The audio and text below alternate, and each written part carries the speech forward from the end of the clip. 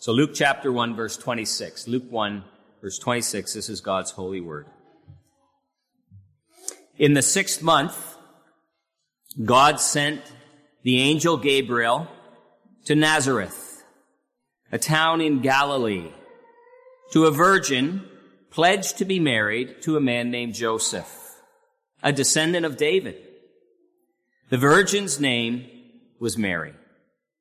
The angel went to her and said, "Greetings, you who are highly favored. The Lord is with you." Mary was greatly troubled at his words and wondered what kind of greeting this might be. The angel said to her, "Do not be afraid, Mary. You have found favor with God. You will be with child and give birth to a son, and you are to give him the name Jesus. He will be great and will be called the Son of the Most High. The Lord will give him the throne of his father David, and he will reign over the house of Jacob forever. His kingdom will never end." "How will this be?" Mary asked the angel, "since I'm a virgin?" The angel answered, "The Holy Spirit will come upon you, and the power of the Most High will overshadow you. So the Holy One to be born will be called the Son of God. Even Elizabeth, your relative, is going to have a child in her old age, and she who is said to be barren is in her 6th month. For nothing is impossible with God." "I am the Lord's servant," Mary answered. "May it be to me as you have said." Then the angel left her. That's as far as we'll read this morning in this part of God's Word. Well, friends, this section of Luke chapter 1 that we've just heard read again, this part of Luke's gospel is traditionally called the Annunciation. The Annunciation. That's a fancy word for the announcement. They're really synonymous. The announcement. When I was growing up, every school day began with us singing the national anthem, and then over the intercom, the announcements. Every day we heard those announcements. This morning, after worship, we will take time for announcements. Those announcements are printed in the bulletin. Announcements. There they are. Do we pay attention to the announcements? You know, sometimes we miss something and then someone says, "Well, it was in the announcements. We weren't paying attention."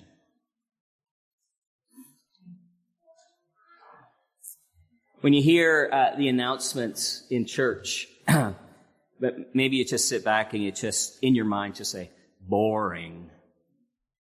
Boring." It just doesn't have any interest for you. But what about if the announcement was about a congregational trip to the hockey game, free tickets? Would that get your attention?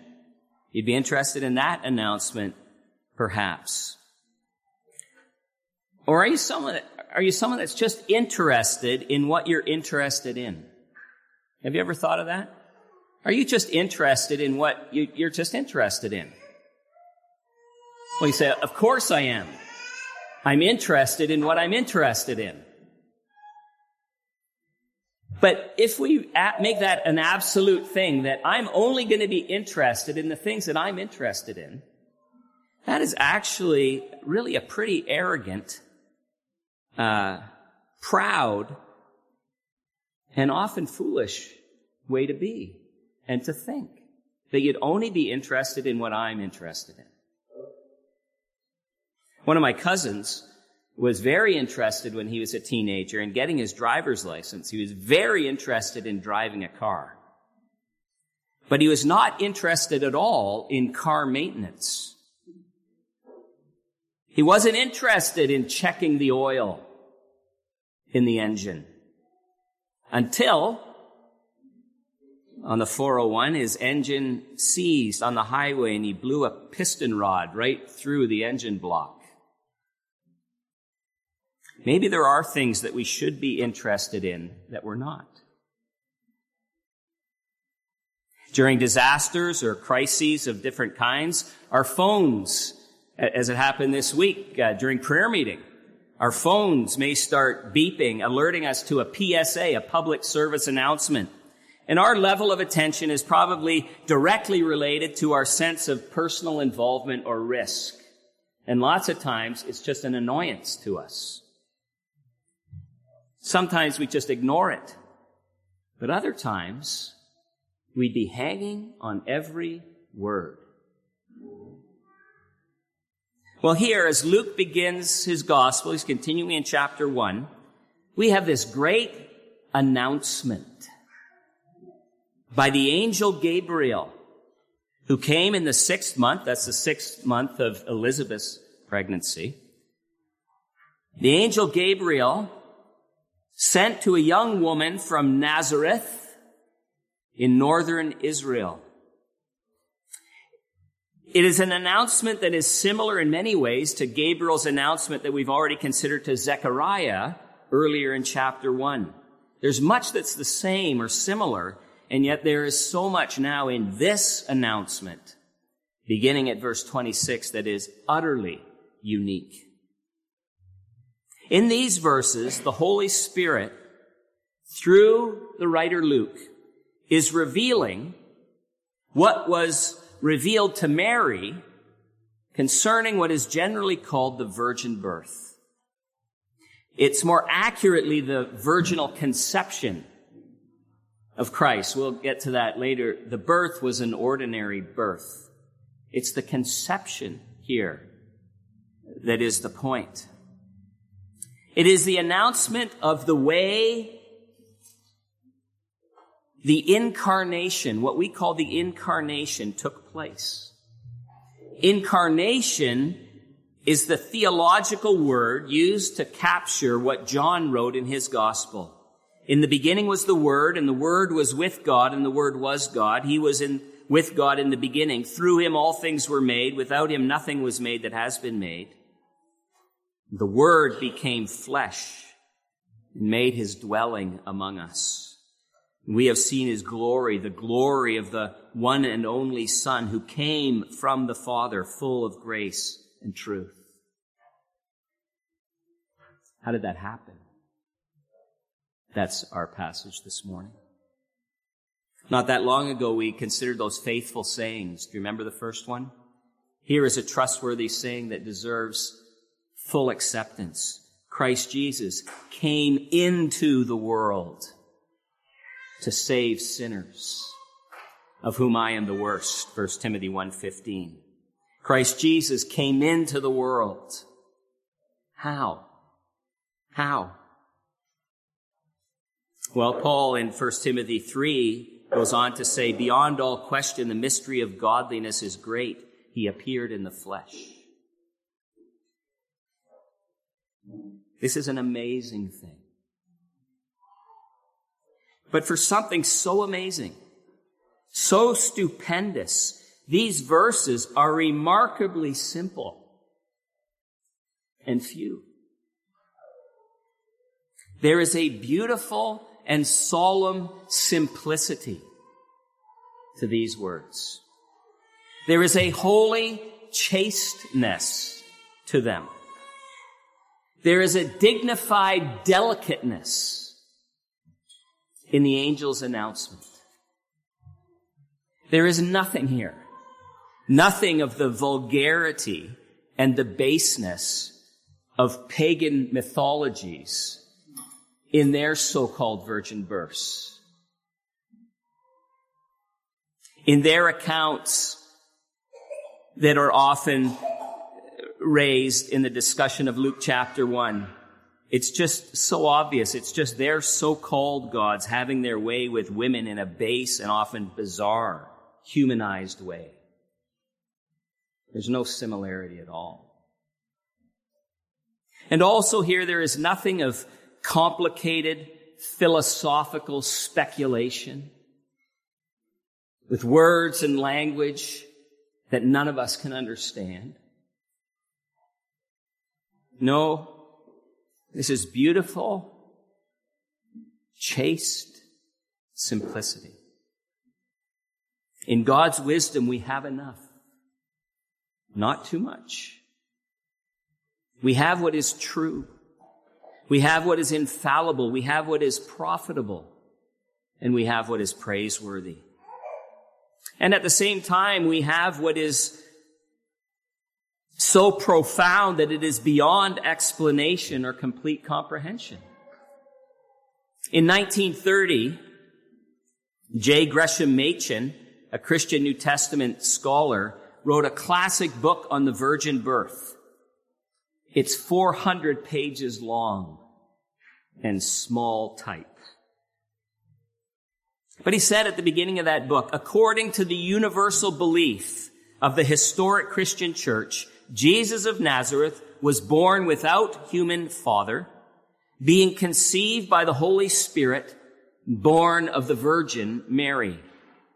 The belief of the church in the virgin birth is a fact of history which no one denies. How is that fact to be explained?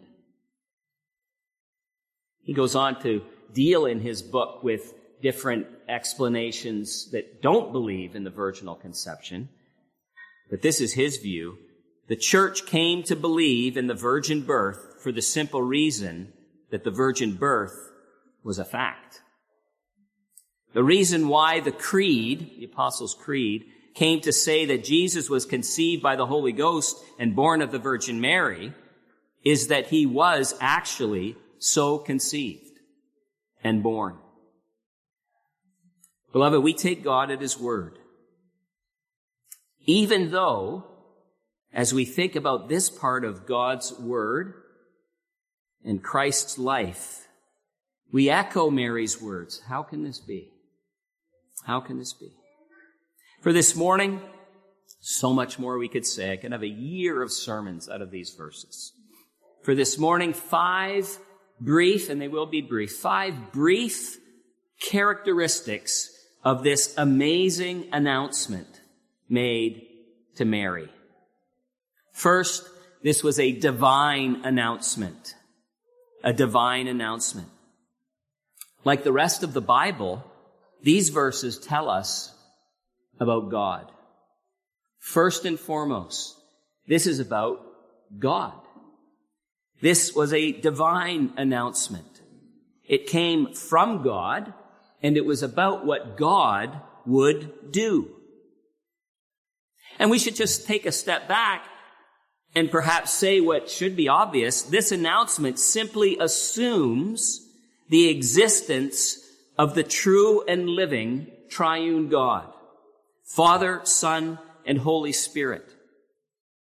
Prick these verses at any place and they bleed supernaturalism. Gabriel is an angel sent by God. In verse 19, you remember, he says, I am Gabriel. I stand in the presence of God. I have been sent to speak to you and to tell you this good news. The teaching or the doctrine of the virgin birth of Jesus is just one example. It is a supreme example, but just one example of the thoroughgoing supernaturalism of the Bible. The Bible begins in the beginning, God. And that is always where we need to begin. If we don't begin with God, we'll never get it right. It is so clear that the denials of the virgin birth today that we hear really became popular at the same time that supernaturalism was being denied. When supernaturalism was being replaced by humanism, Enlightenment humanism, being wise in their own eyes, philosophers began to try to think and live apart from God. With Darwin's theory of evolution in their back pocket, professing to be wise, they became fools. Fools who say in their heart, there is no God.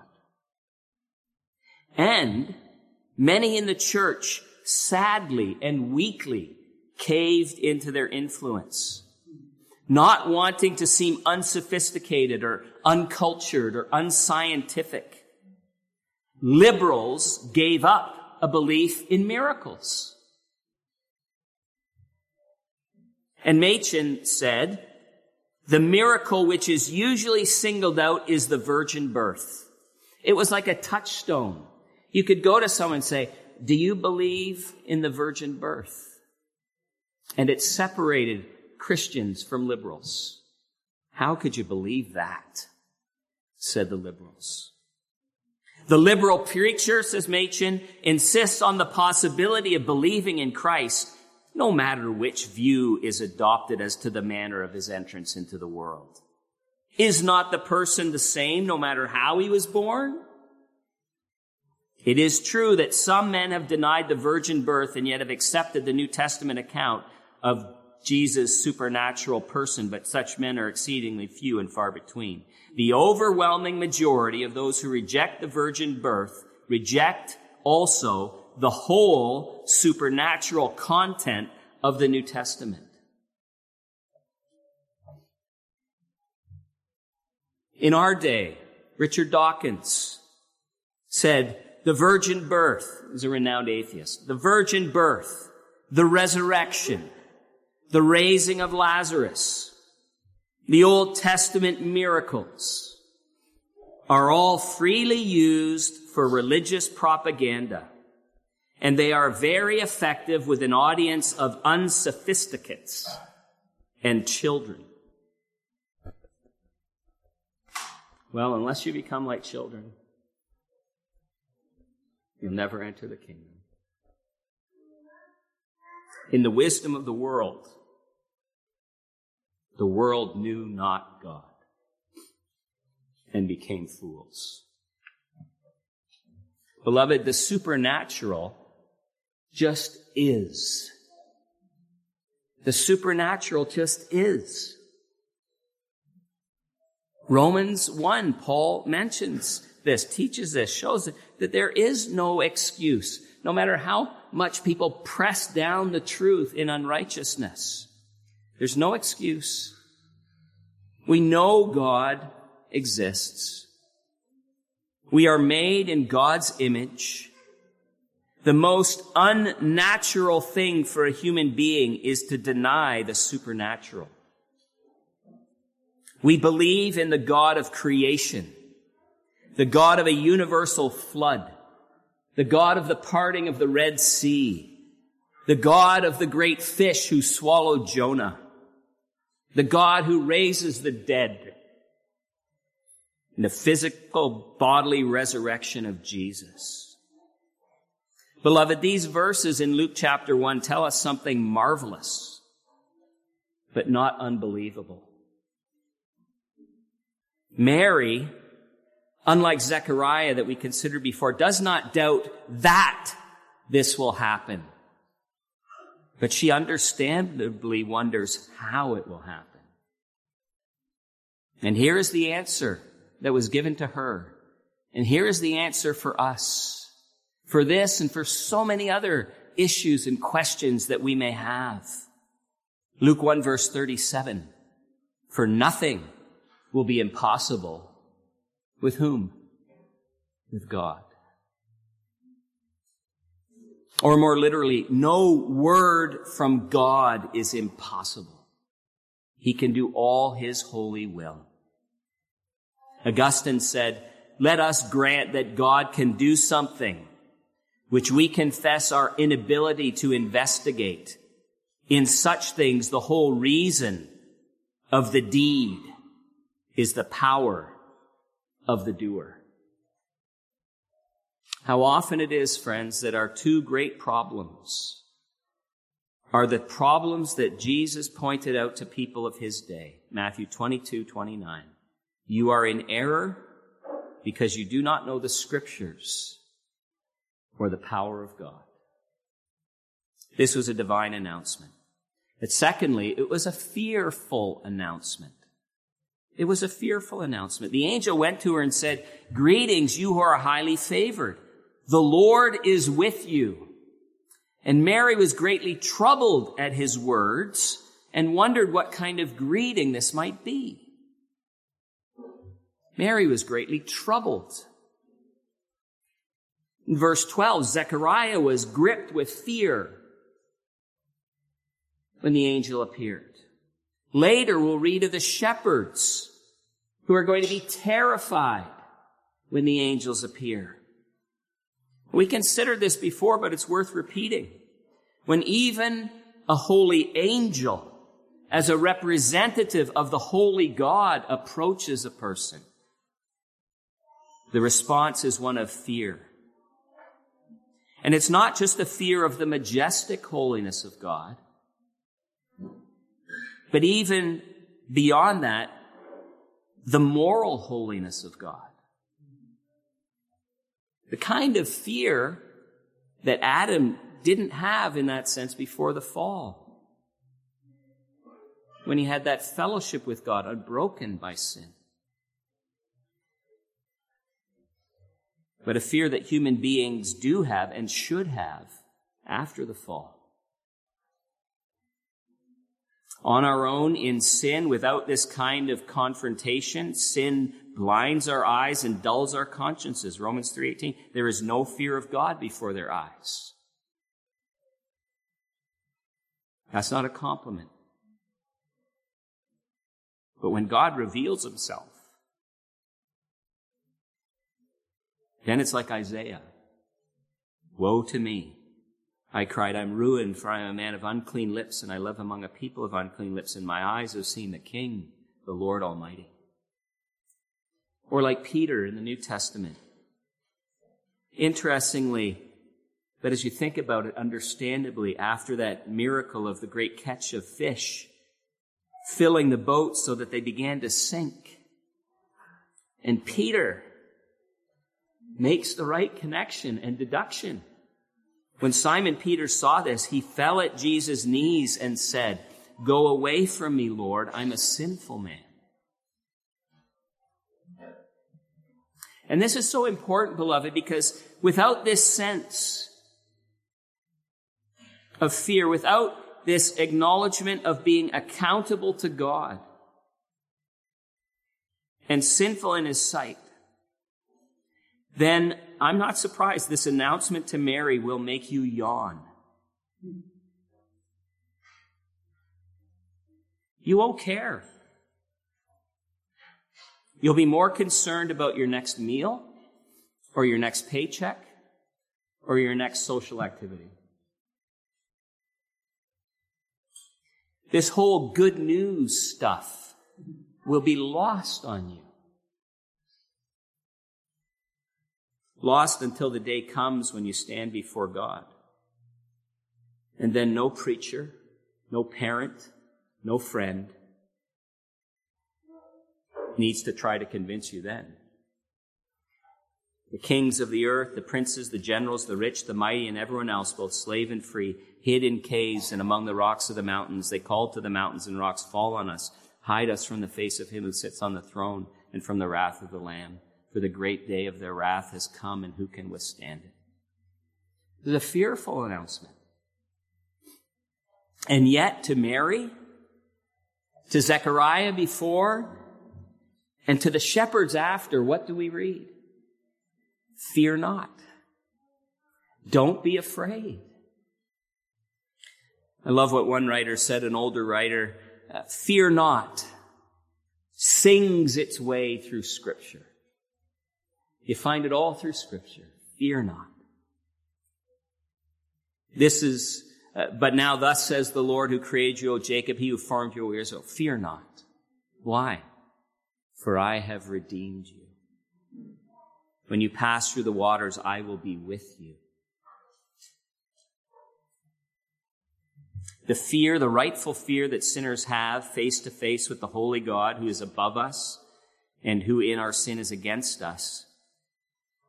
This same God comes to be with us. And that's what we're reading about here.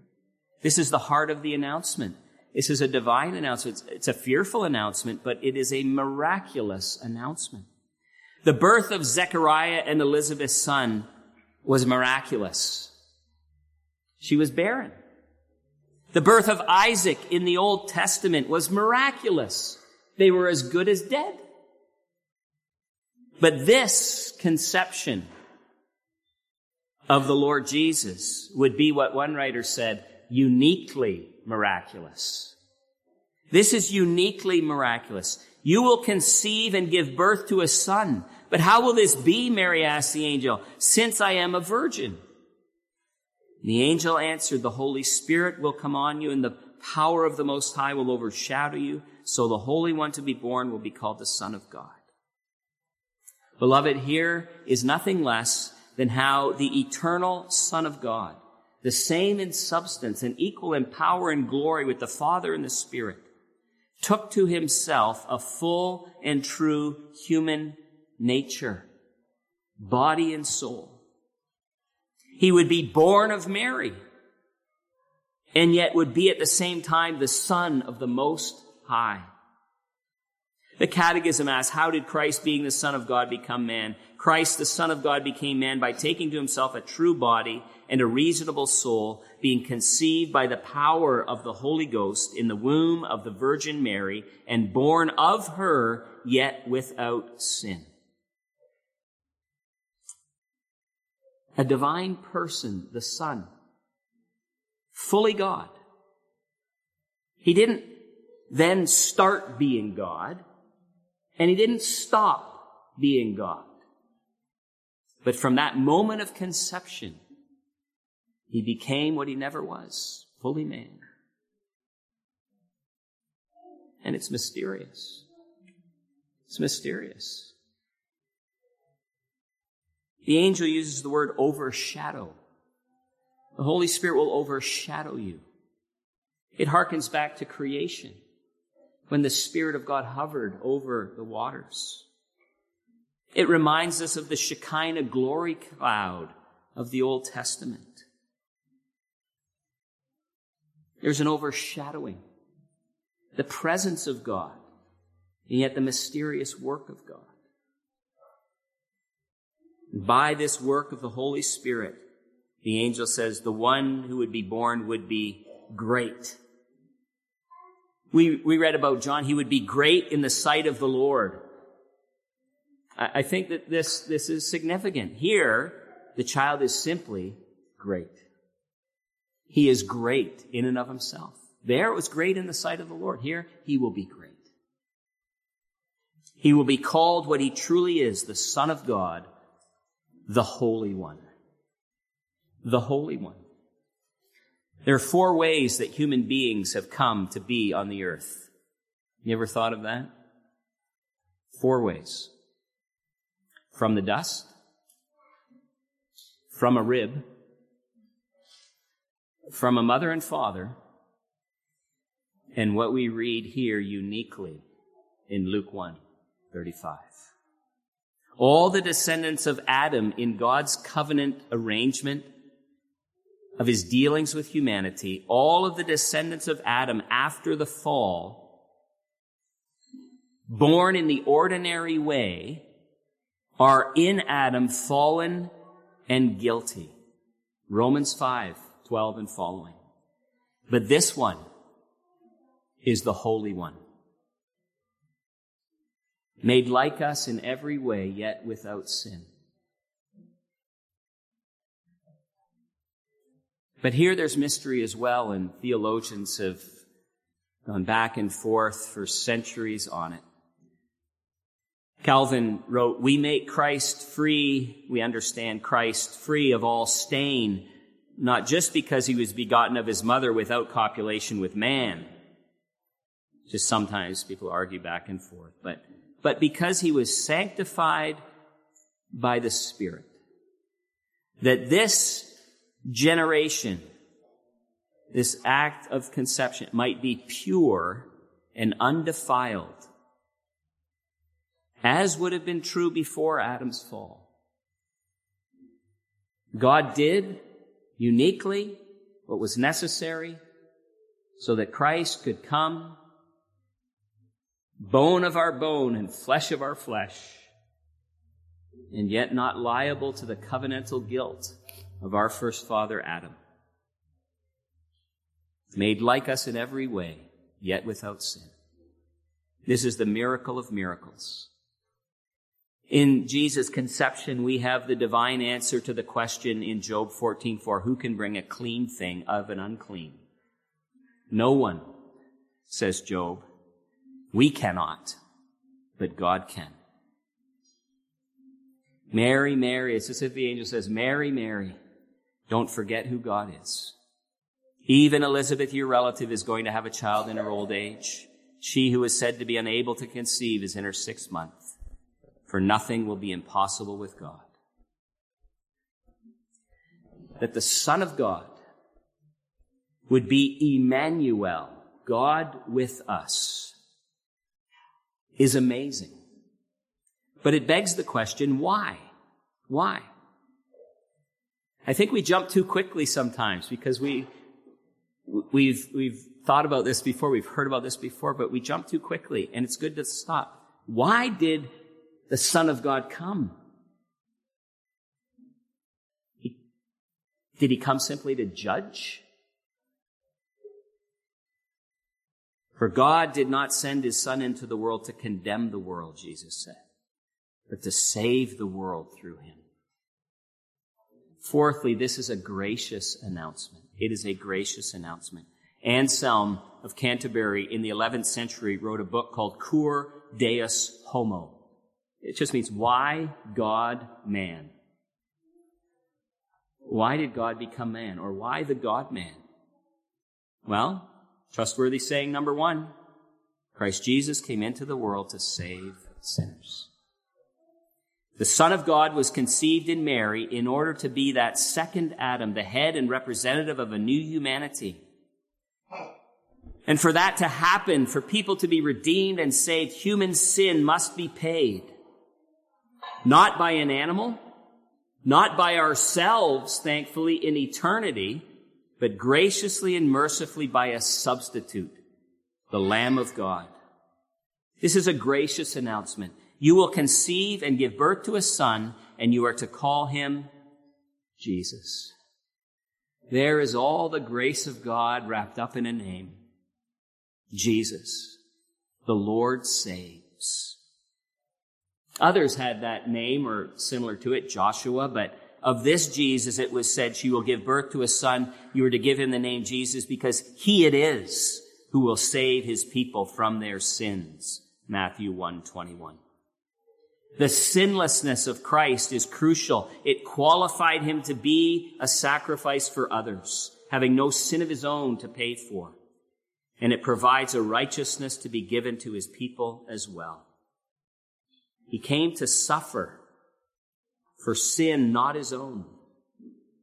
He came in the graciousness of humiliation.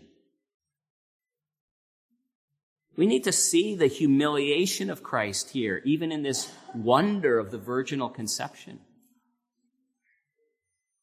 The angel did not go to Jerusalem or Rome or Constantinople or Alexandria, but to Nazareth. Nazareth, John 1:46, can anything good come from there? Think of the most backwater town you know. Nazareth. In Scotland, they would say, or Ireland, the back of beyond. Can anything good come from Nazareth? The angel wasn't sent to a palace, but to a poor, engaged couple who later couldn't even afford the usual sacrifice of a lamb for a new baby. Leviticus 12:8. The angel didn't come to a Meghan Markle or a Taylor Swift, but to a nobody. A simple, God-fearing girl named Mary. And more on Mary next time, Lord willing. You see, this was all part, not of what could have been his rightful claim to greatness, but part of his humiliation. Wherein did Christ's humiliation consist? Christ's humiliation consisted in his being born, and that in a low condition. God the Son suffered such humiliation because he is humble. And because he is humble, as he is humble, he is approachable. Fear not. Come to me, all you who are weary and heavy burdened, and I will give you rest. Take my yoke upon you and learn from me, for I am gentle and humble in heart, and you will find rest for your souls. Why the God-man? So that there could be a perfect mediator, God and man in one person, undivided, unconfused, the mediator.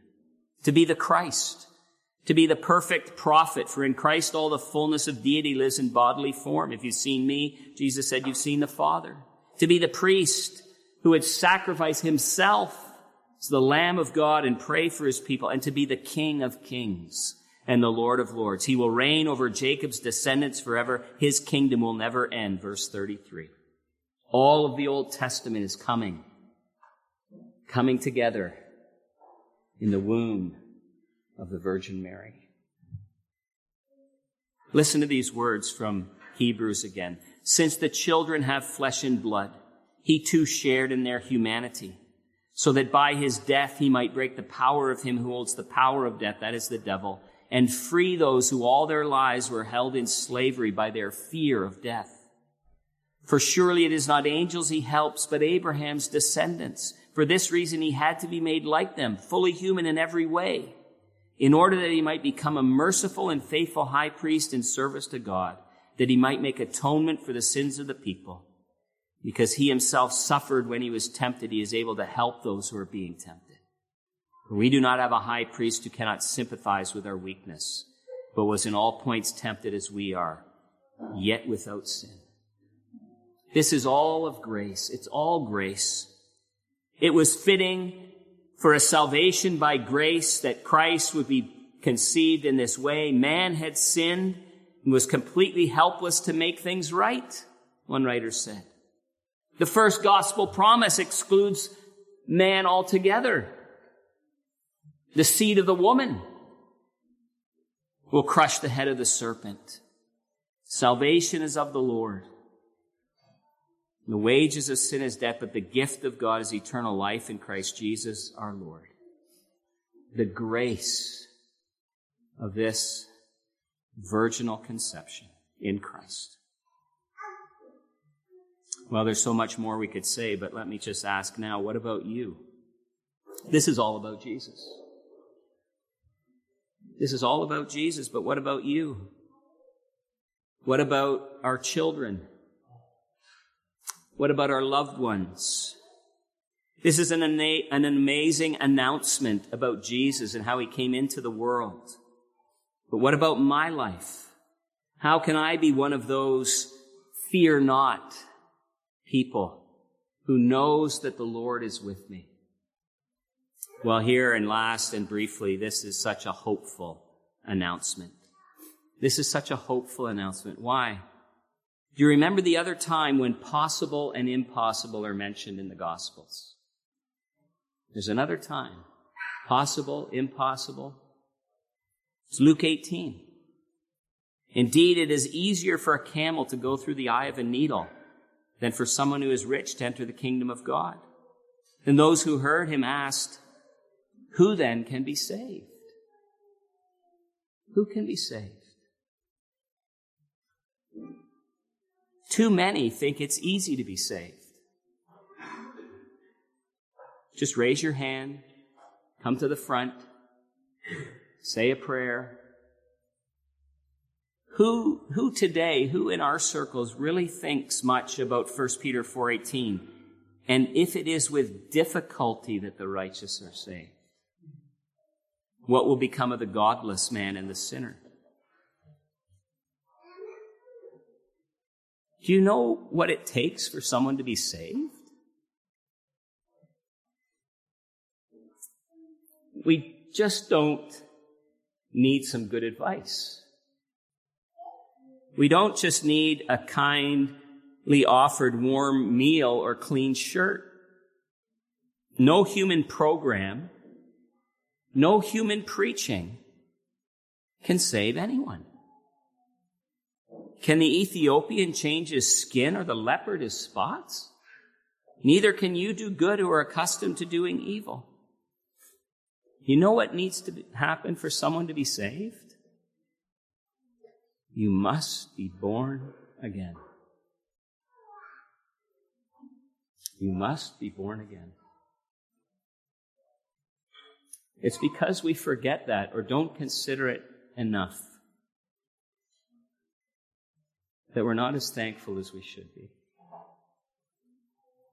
That we think, well, I've done all these things too, you know. It's when we forget this that we're not as prayerful as we should be for others. And we need to do things, and we need to speak, and we need to witness, and we need to pray. Because no one is saved because I speak to them, or you speak to them, or I'm nice to them. You must be born again. And so Jesus in Luke 18, in response to that question, who can be saved, says this: with man, it's impossible. But with God, all things are possible. Hallelujah. God can save sinners.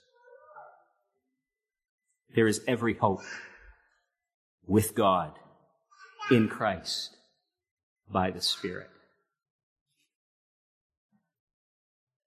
There are times when I wonder about my own salvation. I think, can you really be saved? Can all this really be true? And when I look at myself, I'm not very encouraged. But then I come back to what the Bible tells me about salvation. God saves sinners. Jesus saves sinners. It's a free gift. We are saved through faith in the Lord Jesus Christ. But better yet, we are saved by Jesus Christ through faith. He saves. What a hope there is for our loved ones and our families. Hope for those who maybe have given up hope in one way or another. Impossible with people, possible with God. Don't give up hope. Keep praying. Because in Christ's virginal conception, we have a token and picture of our own new birth. The same divine sovereign power is at work when any sinner is saved. The power of God the Holy Spirit. But as many as received him, to them he gave the right to become children of God, even to those who believe in his name, who were born not of blood, nor the will of the flesh, nor of the will of man, but of God. And to all those born again by the grace and Spirit of God, listen to the angels say, fear not, the Lord is with you.